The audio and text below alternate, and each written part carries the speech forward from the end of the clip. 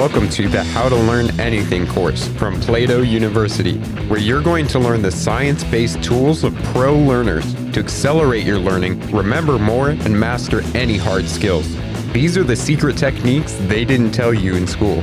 If you're passionate about changing your life with learning, join us at plato.university to get exclusive content with every lesson.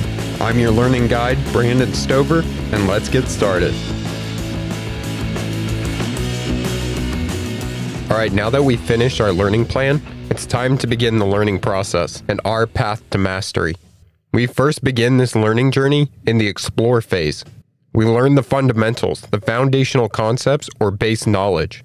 The main goal at this stage is to get your feet wet and develop some hands-on feel for any skill or topic that you're learning. If you remember back to the trivium of classical education, this is known as the grammar of a subject, which answers the question of the who, what, where, and when of any subject. So what exactly is foundational knowledge?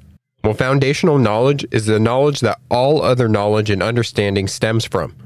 It's the basic building blocks of anything you're learning.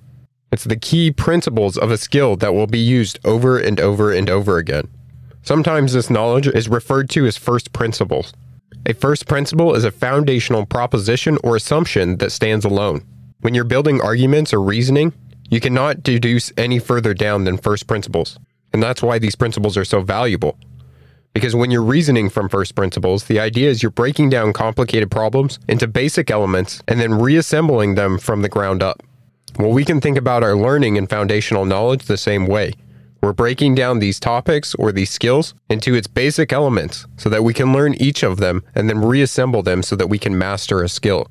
The other reason it's important to focus on foundational knowledge and master these before anything else is because these are the things that are never going to change. They're the areas that are virtually guaranteed to be valuable in the future no matter what happens. As we know, our world is rapidly changing, and that means we have to constantly update our skills and the knowledge that we have. But if we can start to learn some foundational concepts that underlie all of these skills and knowledge sets, when things are changing in the future, we're more able to adapt and quickly upskill when we need to gain new skills in order to be effective in the new world. And this is how we'll approach our learning. We're going to learn the foundational material, the first principles, and then we'll start stacking skills on top of that kind of branch out. So you can think of these first principles as a trunk of a tree. And as you learn these, then you start to build out branches that relate to that trunk skill or trunk knowledge that you have. And as you start to master those branches, different skills, then you'll go out even further and start to specialize in a few things, which you could consider the leaves of the tree. And just like the changing of the seasons, those leaf skills are going to change all the time. But our trunk knowledge that's holding up the tree is never going to change. And this brings us to our second point of why learning foundational knowledge is so important. Because it's the foundation that we build all the rest of our knowledge on top of.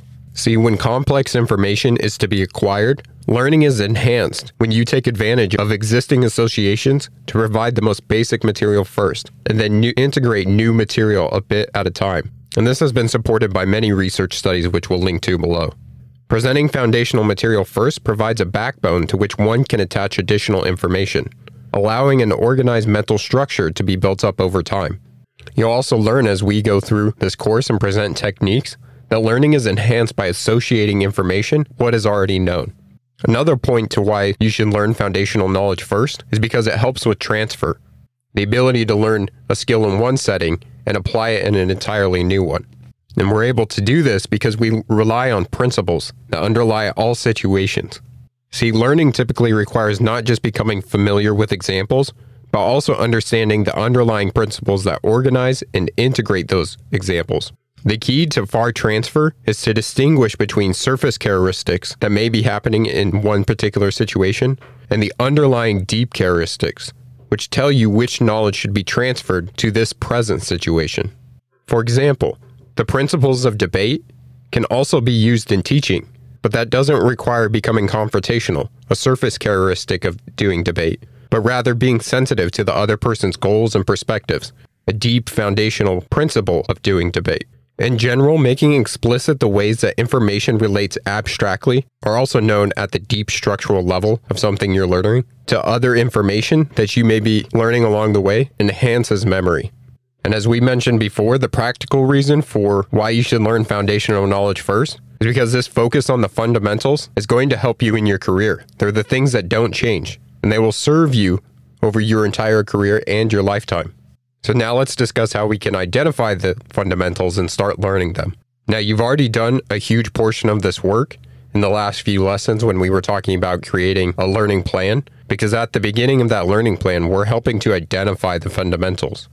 So the first step you need to do is review your research and plan and identify which concepts are at the core of all other concepts that you need to learn. These will be the ones that you focus on first.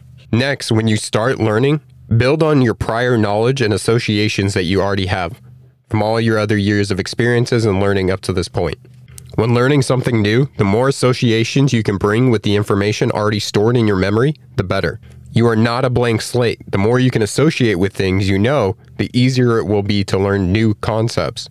And as you learn, this effect will compound, making any learning endeavor in the future much easier.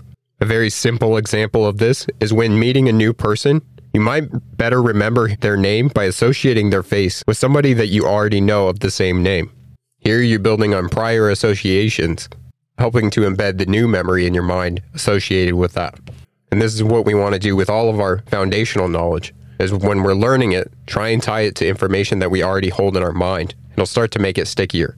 Of course, we're going to go over a ton of techniques for when you're learning anything to make it stickier, but this will get you started. The third step in learning the fundamentals is to learn directly if possible. Learn skills that have direct application to what you want to do. So for example, if you wanted to learn a language, rather than playing with a bunch of language apps, you could converse with actual people in a setting that you would use the language. Or let's say that you're learning to become a coder and you're going to work with a team. Rather than practicing coding scripts in isolation, try and get a partner or some collaborative peers that want to code something together, mimicking the way you would actually do it in the work environment. So identify these foundational skills and figure out how you would use them in actual application for what you want to do, for the problems that you want to solve. Then as you start learning and practice them, do them in a direct approach, trying to mimic the environment that you would actually use them in. And the reason that we're doing this is to help with transfer of the knowledge. Transfer happens when you learn something in one context, say in a classroom, and are able to use it in another context, say in real life. Unfortunately, transfer is also something that, despite more than a century of intense work and research, has largely failed to occur in formal education. And this is probably no surprise to you. When you've gone through formal settings of education, how much do you actually apply what you learned into situations in your life? So the more we're able to learn something that can be learned directly and applied in the situation that we're going to use it, the more this is going to increase our ability to transfer knowledge and skills. But again, this is also why we're practicing the foundational concepts first, because it's going to underlie all the other skills that we're learning, greater increasing the probability of your knowledge actually transferring to those new situations. But practicing directly also helps with transfer because you're practicing these skills that you're learning in real life. And many real life situations mimic each other. They have the same type of considerations that you have to take into account when you're trying to solve a problem in real life. So how can we actually start to learn directly?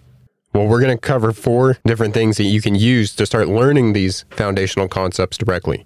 We're going to cover projects, immersion, simulation, and overkill. The first is projects, which is pretty straightforward. This is where you're engaging in project-based learning, engaging in actually creating and applying a skill rather than just passively reading a textbook or listening to a lecture. The rationale is simple. If you organize your learning around producing something, you're guaranteed to at least learn how to produce that one thing. On the flip side, if you just listen to a lecture or read a book, you may spend a lot of time taking notes and reading, but not actually achieving your goal. So an example is learning to program by creating your own computer game. Our second tactic is immersive learning. Immersion is the process of surrounding yourself with the target environment in which the skill is practiced. This has the advantage of requiring much larger amounts of practice than would be typical, as well as exposing you to the fuller range of situation in which the skill applies. So for example, you could be learning a language and actually immerse yourself in the culture and areas that this language would be used. For example, if you're learning French, maybe you go to a French-speaking country and actually try and learn this by speaking to native people in French. Joining communities of people who are actively engaged in learning can have a similar impact, since it encourages constant exposure to new ideas and challenges. For example, novice programmers might join open source projects to expose themselves to new coding challenges. This is also why we have the Plato community, for you to engage with your peers in different types of projects and learning. Tactic number 3 is doing a simulation. Immersion and projects are great, but for many skills, there's no way to actually practice the skill directly. We could take the skill of becoming a pilot or performing surgery, in which it's not even legal to practice them in real situation until you've already invested considerable time into training. We overcome this by doing a simulation. It's important to note that what matters for transfer is not every possible feature of the learning environment, such as what room you're in or what clothes you're wearing while you learn. Rather, it's the cognitive features, the situations where you need to make decisions about what to do and cue knowledge that you have stored in your mind. This suggests that when direct practice isn't possible, a simulation of the environment will work to the degree to which it remains faithful to the cognitive elements of the task in question. So if we go back to our example of flying a plane, that means you're practicing in a flight simulator, just as long as your program sufficiently calls on the discriminations and decisions a pilot actually needs to make. If we go back to our language learning example and trying to learn French, maybe you're not able to actually go to a French-speaking country. But what you can do is get on a Zoom call with native speakers, which would be very close, a simulation of actually speaking with these people in the native area. Our final approach to learning this foundational material directly is to use the overkill approach. And this means to increase the challenge of which you're applying the skill so that the skill level required is wholly contained within the goal that is set. This means putting yourself into an environment where the demands are going to be extremely high, so you're unlikely to miss any important lesson or feedback during the process. So for example, if you're going to learn how to become a public speaker, you could sign yourself up to compete in the World Championship of Public Speaking. Obviously, this is very extreme, but in order for you to do well, you're going to have to learn a lot. And during the process, you're going to get a ton of important lessons and feedback. Going into this environment can feel intense. You may be afraid to stand on stage and deliver a speech you haven't memorized perfectly, but oftentimes, these fears are only temporary. If you can get enough motivation to start this method, it's often a lot easier to continue in the long term. One way you can overkill a project is to aim for a particular test, performance, or challenge that will be above the skill you strictly require. For example, if you're learning a photography skill, you could actually set up an exhibit in the future, putting your work on display. Deciding in advance that your work will be viewable publicly alters your approach to learning and will gear you toward performance in the desired domain, rather than just checking off boxes of facts learned. In our next lesson, we're going to discuss what this learning looks and feels like, and then continue the rest of the course by giving you the techniques associated with this type of learning. Our activity today is for you to identify the fundamentals of the skill or knowledge concepts that you want to learn, and then begin exploring that skill or knowledge set. And over the next few days, we'll give you some techniques to rapidly increase your ability to learn and remember the new knowledge that you're learning. Thank you for taking the How to Learn Anything course.